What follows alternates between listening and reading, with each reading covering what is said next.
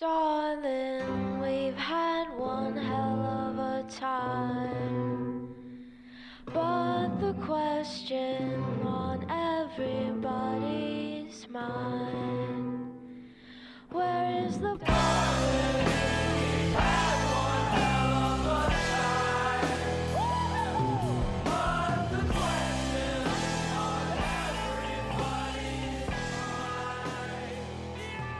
Hey everybody, welcome to a new episode of Ideas Don't Bleed, a comics podcast presented by Ashcan Press and featuring Matthew Rosenberg and his sidekicks, the Supple Boys, aka Ethan S. Parker and Griffin Sheridan.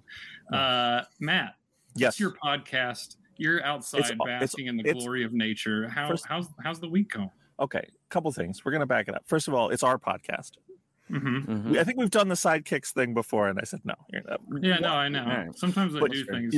But I think you're also. I think it's also fascinating because you guys also don't like being called the Supple Boys, but you call yourselves that all the time. It still happens. It's in just the podcast. I don't know, man. It's something because like I don't like. Yeah, I'm just saying. Like, I have not been shy about letting you guys know the Supple Boys is a disgusting nickname, and I stopped saying it when you guys were like, "Yeah, we don't want people to call us that while we're writing." And I was like, well, the best way to do that is to stop using it and people will stop saying it. And you guys are just like right there, the Supple Boys. Well, especially for anybody who listens to the show regularly, you know that I record intros for all the part twos where I say all of this stuff. Yeah. And so what I just said is the same thing that I've said like 45 times. But you don't have and so to it's do like that. I know that I don't have to do that, but I'm consistent. So do we want to do a take two and I'll drop it? This will be this is all going in. This is all I just think this is the show. Yeah, it's like consistency's sake where like we started the show, you know, we were all in on Supple Boys branding still, and so it's just still here. It's like an attachment thing. First of all, the idea that we're doing consistency on this show, like tomorrow on the next episode I might just be like, don't call me by my name. My name is Dave now. Like, I'm not concerned about consistency at all. I would love that. All right, that would be next great. One I'll do is Dave. But second of all, chaotic. This is chaotic. Should we do the show? Like other than this, which is chaotic. I'm outside, as you mentioned. I will say I don't want to be blamed for the chaos either. I did the same intro I always did, and then you attacked me. You're blaming Griffin immediately. Yeah, I'm blaming you. Me and Griffin will split the blame on this one. I'm taping outside.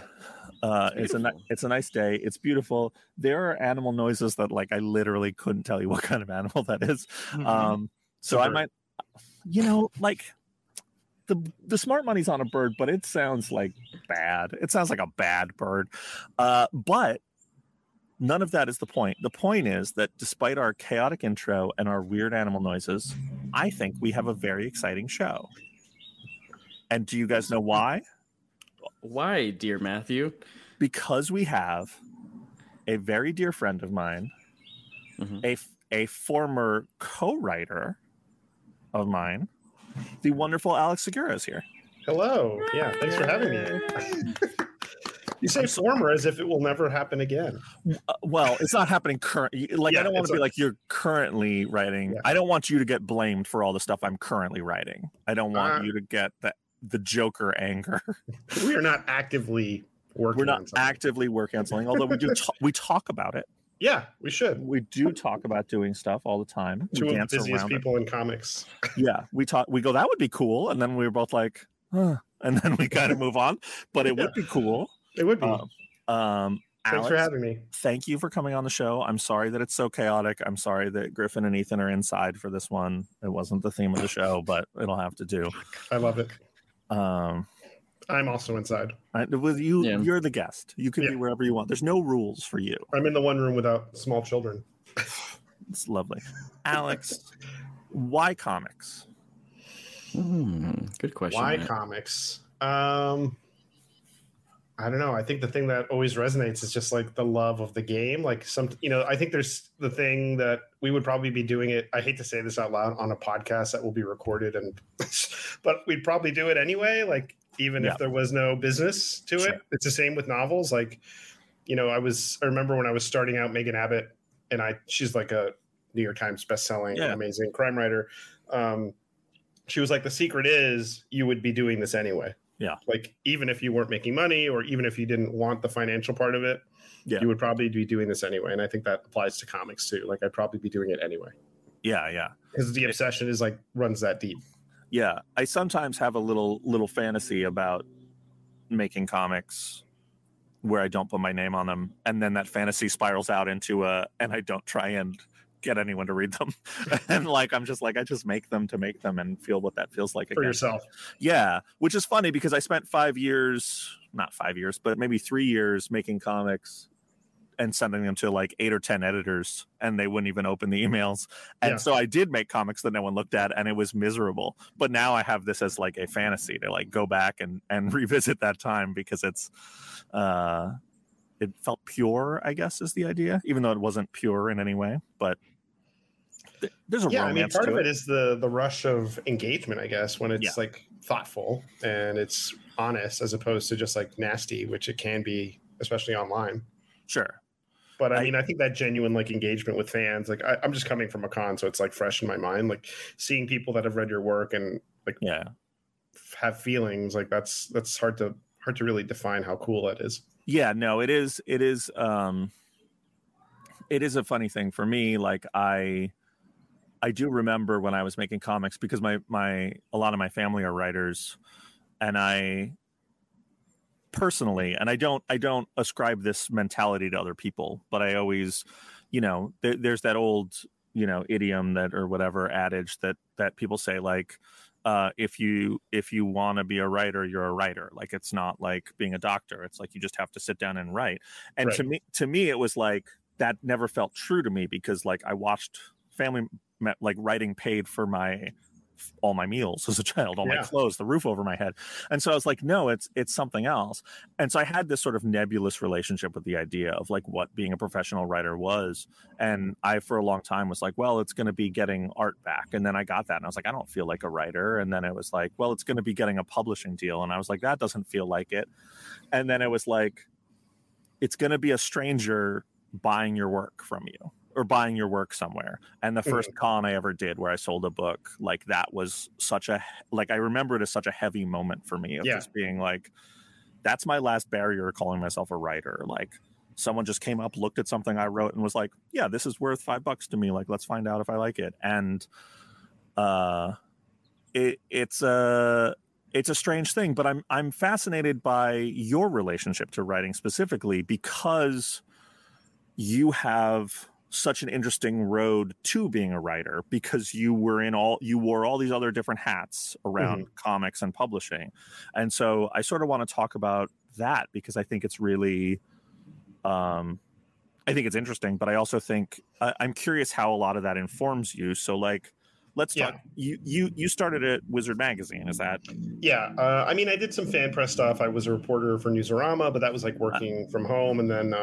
And then my first kind of full-time comics job was as an associate editor for Wizard for a couple of years. And that was, I mean, it's funny now, a lot of people don't know what Wizard was, but it was like the tastemaker in the industry for a long time. Like, if you got a Wizard cover, it would literally affect sales. And sometimes Wizard often sold more than some of the best-selling comics. So, the publishers would vie for real estate in the magazine. I remember a lot of meetings with like DC or Marvel would come in and have their entourage of people like just pitching the Wizard editorial team on what was coming up to be in print. And that was really, I just wanted to get my foot in the door. I think I played the long game, not by design, but I really just wanted to be in comics. And I always knew I wanted to work on comics, but I think just being in the proximity and kind of getting to see under the hood, like going to conventions, like meeting talent, and just being tapped into the process as early as possible was really helpful. And that continued until I was at DC and then beyond. Yeah. So when you were at Wizard, did you know you wanted to write comics? Yeah, I did. I knew I wanted to. And it's funny, like with Secret Identity, the book that came out last year, which is a murder mystery set in comics in the 70s, there's a character called the Legendary Lynx. Like, that's the character the protagonist creates. I created a character called the Lynx right around that time, before I got to Wizard. So it was always like in my mind. Like, I always knew I wanted to make comics. I just didn't know how to do it. And so I figured, I can have this journalism background and I can write on deadline and I can do stuff. So how can I serve comics in that way and kind of figure out how to get my foot in the door the other way at some point? Yeah. And there was definitely a fork in the road where I was worried that I would never get that chance, that I would always be either an editor or a publicist or a marketing person. And so I tried to I wanted to be as clear as possible, as early as possible, that I wanted to write. And that was like that was a long game, not by design. It was just like, I knew that at some point I needed to figure that out. And it's funny now, I'll run into people that I worked with at Wizard or DC and they'll say, yeah, we knew that was where you were going to go. Like you were always talking about it. It was just a matter of finding the right opportunity to dip my toe and see if I could do it. You never know if you can do it. My first comic script, I was like, I'd read all the books. You read all the books, Denny O'Neill's Guide to Writing DC Comics, all that stuff. And then, but when you start putting pen to paper, it's almost like you forgot everything. And it was, but yeah, that was always the hope. I'm curious about the Wizard stuff because when I started making comics, so many of the people I would meet were ex-Wizard. Or you just find out oh yeah, all these people at Marvel were ex-Wizard, all these people at DC it's were kind of Wizard crazy. people. It's really crazy and really a launching pad for a really good, at least in that era, a very large chunk of the industry got their feet wet at Wizard. But there's almost there's very few people that I can think of who made the jump to writing. There's not as many people on the creative side from Wizard. I can't actually, there's one or two maybe. Yeah, I mean, Alejandro Arbona has done a lot of editing. He worked at Marvel and Valiant. I think he's doing some writing now. He's doing some writing, yeah. Yeah. Sean Collins is a critic, but he's not writing comics. I mean, he does some comics. But yeah, a lot of it is just high level people at different companies. You have Ryan at Marvel, Brian Cunningham was at DC for a long time before he went to Aftershock. The list goes on. I don't want to start rattling off names, but you throw a dart at the big companies and you'll probably find one or two Wizard people. Which is kind of wild because I was there a short time, 2 years, maybe tops. A lot of them were there much longer, but I don't remember a lot about that time. I remember the friendships. I talked to a lot of the guys that were there. It's a really tight knit group. But the work of being at Wizard I don't remember it at all. I think we did some good stuff and there's stuff I'm proud of, but it was more about the camaraderie and we were all in our 20s, trying to figure out comics and how to survive. And, and also Wizard was not in New York City. It was it was in Congers, New York, which is a very desolate, for a kid from Miami who had never seen snow before. It was like Hoth, like an alien planet. I'd never dealt with snow. Did you move up there for Wizard? Yeah, I moved up there. Yeah, I moved up for Wizard. I was living in an attic apartment in Spring Valley. Okay. With this elderly couple that owned the house. It was very bizarre. But it was cool. It was a great crash course in life.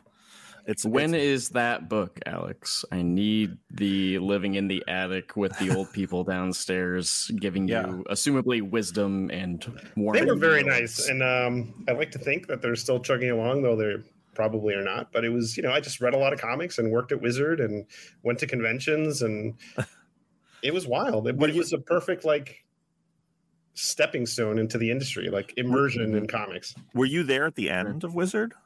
I was not. You left before then, so you didn't. You were asking if he was there at the end of their life, and I was were you there?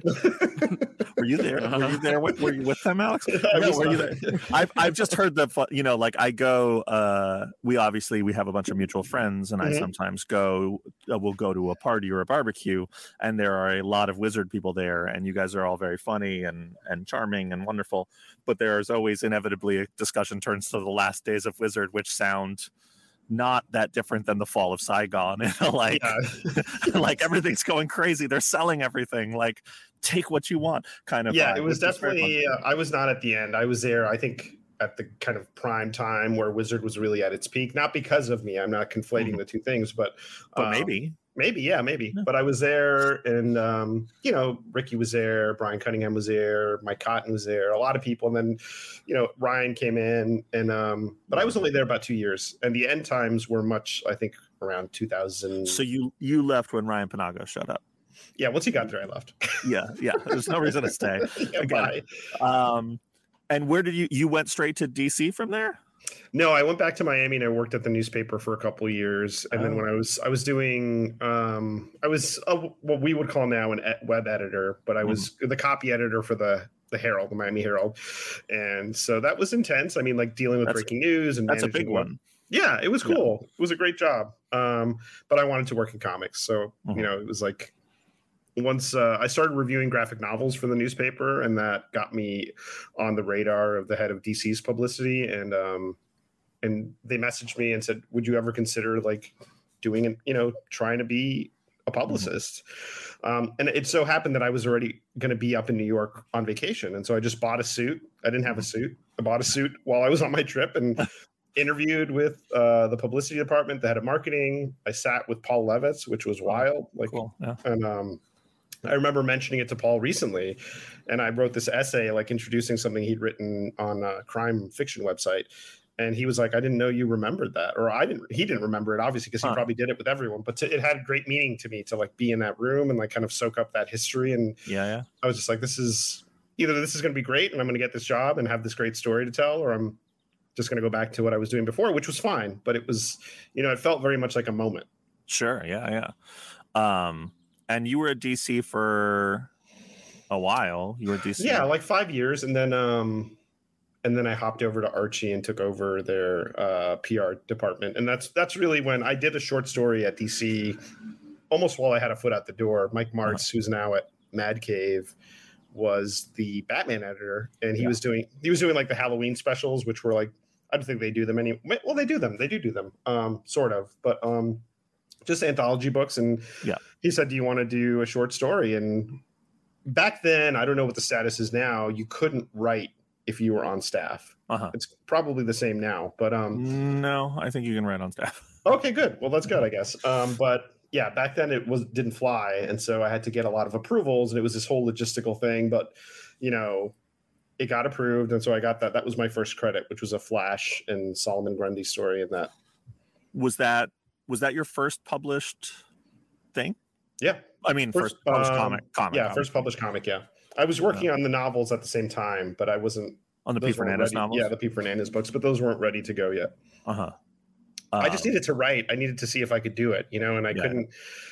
The thing is if you work at a major publisher, you're not going to be allowed to write for anyone else. I couldn't pitch Marvel. I couldn't pitch like Dark Horse or anything. Like I knew people everywhere, but I couldn't. Sure. So I was writing these novels, and I was writing these novels about Miami because I was homesick, and I was reading a ton of crime novels just to read something that wasn't the stack of comics we'd get every week, which were great. It was like Christmas. Like you got that huge stack of comps every week of everything that DC published. But I just needed something else, and so I was doing that. Sure, it's funny. When I think I knew you, but I was working. I definitely knew you. I was working at a comic shop in the city, and I was like, I need to get a different job. I need to be like more in publishing. Like I've learned what I can learn of that side of this. Yeah. Like, I mean, I haven't obviously. Like I could work in a comic shop for 30 years and still be learning, but like. I was like, I want to learn other stuff. I wanted to get a job in publishing, and I knew the Valiant guys, and I interviewed for Valiant, and I had a bunch of interviews, and I came in and they offered me the job. I had I think 3 in-person interviews, and they offered me the job. Wow. And they put a contract down in front of me, and we're like, here you go. And the thing you just said, like Dinesh, who was the head of Valiant at the time, is now the head of Bad Idea, was like, that if you come work for us, you can't write for other people. And like that had not occurred to me.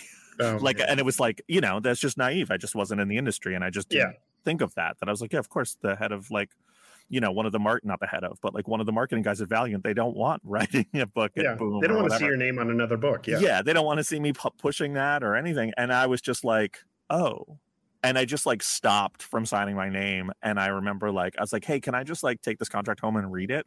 And I left and I walked out with it. And I was walking from their office to the subway, and Adam Freeman, who was the head of marketing there, called my cell phone, and he went, I just lost you, didn't I? And I was like, I don't think I can do this, man. Like, I'm trying to write. And he was like, he was really sweet and really kind. And he was like, man, I'm pulling for you if that's what it is, but like, make sure you're right. Like, make sure you can do it, because like, the job's not going to stay open. And I was like, I know.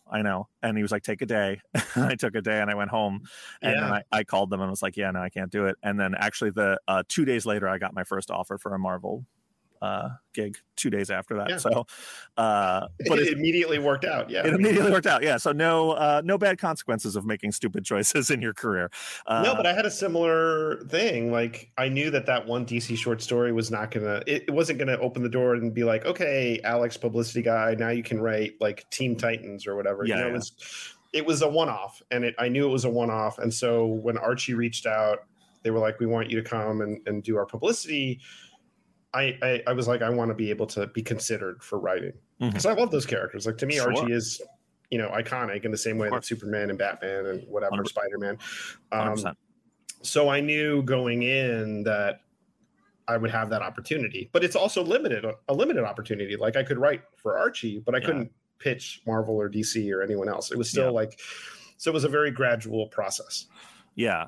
And that's interesting that was a big part of it for you, because because obviously when you got there, you wrote Archie Meets Kiss, which was like bizarre as hell. Well, bizarre as hell, but also like, I worked in a comic shop when it came out. I mean, we did an event, we did a signing, but it was like, that was a big book. Like that was a, like, which is funny for me, because I don't really like Kiss that much, and so I was kind of like, but like, I was like, I'm happy for Alex. So like, Alex, I like Archie a lot, which was I like the bonkers element of it. Like this, I treated them like comic book characters. Like they're cartoon characters. The book is great. I like the book more than I like the band by a lot. I like the book so much that I was like, maybe I do like Kiss, and then I went and listened, and I was like, well, not really. I'm good. There's a couple songs that I like, but like, I grew up a punk rock kid, so like my Kiss is the Misfits. So like, I was like, I already listened to the Misfits when I was young. I don't need to listen to Kiss. Like, guys in makeup singing about goofy shit, I already have that. I heard of a band who does that already. Yeah, no, it was a huge. I mean, we did a signing at your store, and then also we went to LA and signed with Gene and Paul at Golden Apple, which was, I don't think I fully appreciated that until much later. I was actually had dinner with Dan Parent at Terrificon, and we were reminiscing about it, how wild that was. Yeah, I'm sure. I mean, it's cool also because like, they're comic book dudes, so it's not just like, here's a thing that you're in, and they're like, oh, like I'm sure we're pretty. They get it. Yeah. But what did that book do? Like, that's a different thing than writing a short story in an anthology. That's like your book with your name on it, and like, did that make doing PR feel harder?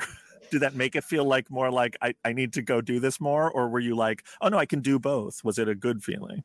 It was good. I think I did a few like short, before I did Archie Kiss, they kind of tested me on a few one-off stories. Like, can he do like a straight traditional Archie story? And I think I did well enough that I still feel like I kind of blurred the lines a little bit. I was literally in the CEO's office when he said, hey, Gene Simmons called and he wants to do Archie Kiss. And had I been true to just what the hat I was wearing, which was like head of publicity, I would have just been like, great, that's awesome. This is how we can promote it. Instead, I blurted out, I can do this. Like, let me write it.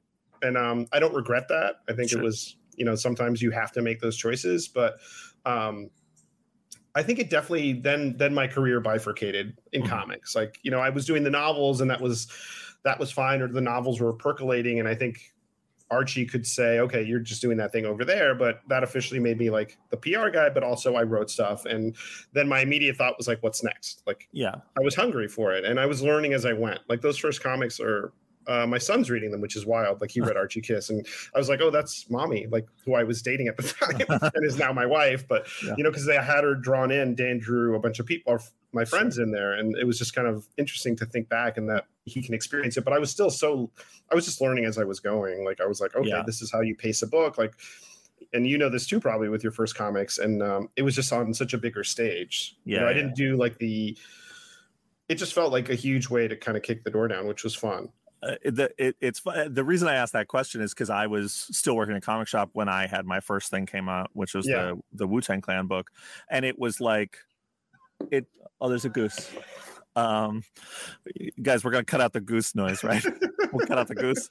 I'm Turn it planning up. to crank. I'm planning to increase the volume. On the goose. We'll get the goose down here for a post game. Ladies and gentlemen, special guest Goose. The goose is here. So Goose, why Gulliver comics? Goose. Why comics, Goose? Why comics? I was working in a comic shop when my first book came out. It was the Wu-Tang Clan book, which like I worked in a shop in New York, like, and I was good at hand selling and I could sell that, but it wasn't a book that exactly set the world on fire. Mm-hmm. And I sort of was like,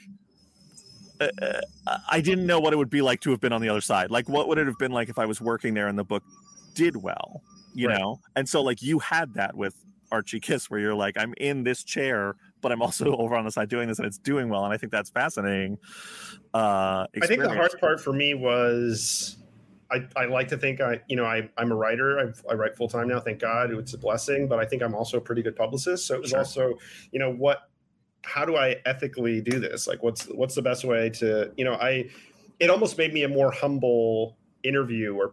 I was more cautious and conservative about pitching myself. I'd pitch Dan but that was the challenge. But it was also like I was riding that wave of being so excited to just have written a comic. And, Dan Parent is the Archie artist of the modern age. So to have him draw it, it would be like if we were in the 60s and DeCarlo drew a story. Mine. Yeah. When we did stuff and Dan Parent would do it. Yeah. The joy for me was showing it to my parents and them being like, oh, it looks like Archie. Like I was like, it's Archie. Like it's 100%. Like the feel is the same. He just gets it. He breathes Archie in a way that like, I don't think you could say there's another artist in another like established character like that, where you can be like, there's not a definitive modern Batman artist. There's not a definitive modern Spider-Man artist. There's a lot of amazing ones, but like Dan Parent is like a definitive artist for Archie. He just is it. And I mean, there's a lot of other great artists that have drawn Archie 100%. Recently, but Dan has defined the look of classic Archie for today. Yeah. I mean, we to jump ahead a little bit, but then you and me did some Archie stuff. Yeah, you brought Ramones to Archie. I brought the Ramones to Archie, which was I remember that. I was thinking you were so persistent. I was obnoxious. Well, the funny thing is, I remember I was thinking about it when I was getting ready for this, because I was like, I need to get work. I want to do stuff. I really like the Archie Meets Kiss book. What would it be like if it was like a band on that level, but a band I liked? Yeah. And I was like, and so I remember, I think, I don't remember if I called you or I might have seen you. Yeah. And I was like, hey, we should do Archie Meets Ramones. And you were like, yeah, that's cool. Yeah, and I was like, sure. How do we do that? And you were like, go get the Ramones. And I was I didn't have a contact, but you did. And I was like, oh, that's not something you guys do. And you were like, no, like that's not, we're not built for that. And I was like, oh, okay. And then it was a long journey to get them. I remember there was one call where I think it just we thought it went sour, like completely sour. And I think we did the call. You and I talked after and we were just like, this is dead. Yeah. And then somehow we revived it and it happened. And it was a journey. It was funny for me because I spent a long time, because I worked in music, and I kept having calls with people who were attached to the Ramones, but not in the right way. So I would call and set up a meeting, and I would say like, here's what we're going to do. Here's what we want to do. And they'd be like, you work at Archie? And I was be like, no, but like I have their blessing and like I can do this, like I can bring this to them.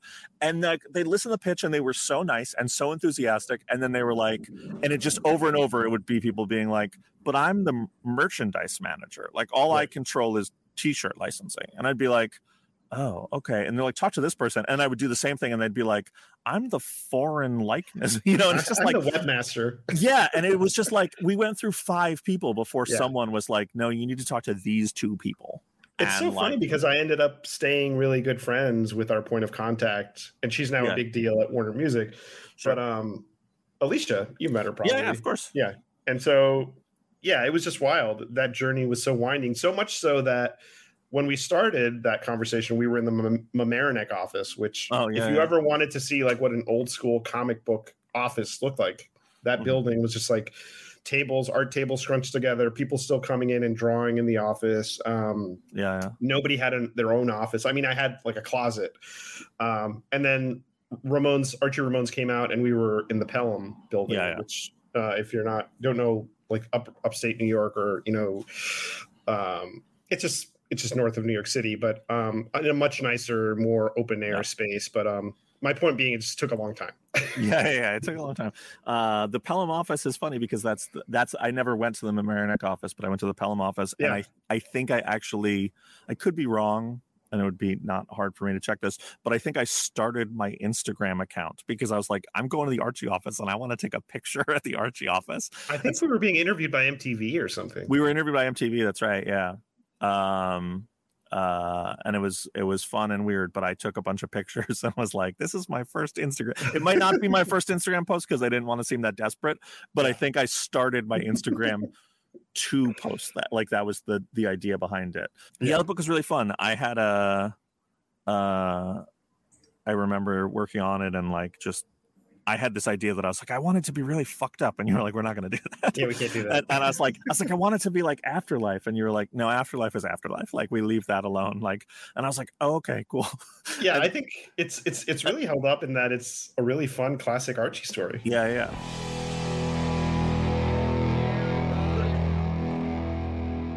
And that brings us to the end of part 1 of our discussion with Alex Segura. Make sure to check out his new novel, Alter Ego, this November, as well as everything else he's working on by following him on Instagram at Alex Segura Jr. or by subscribing to his newsletter at alexsegura.substack.com. To get the latest episodes of this podcast, as well as news, giveaways, and even comics delivered straight to your inbox, go to ashcanpress.com and sign up for the newsletter. We'll be back next week for part 2 of our discussion, and in the meantime, you can write to us at ideasdon'tbleedpod@gmail.com or tweet to Matthew Rosenberg at ashcanpress on Twitter, me at Tales to Astonish, or Griffin at Griff Sheridan. We'll include some of your correspondence on the show, and we'd love to hear what you have to say. And big thanks to Summer People for our theme song, Where's the Poison? Thanks so much for listening, and we'll see you next time. Where is the poison?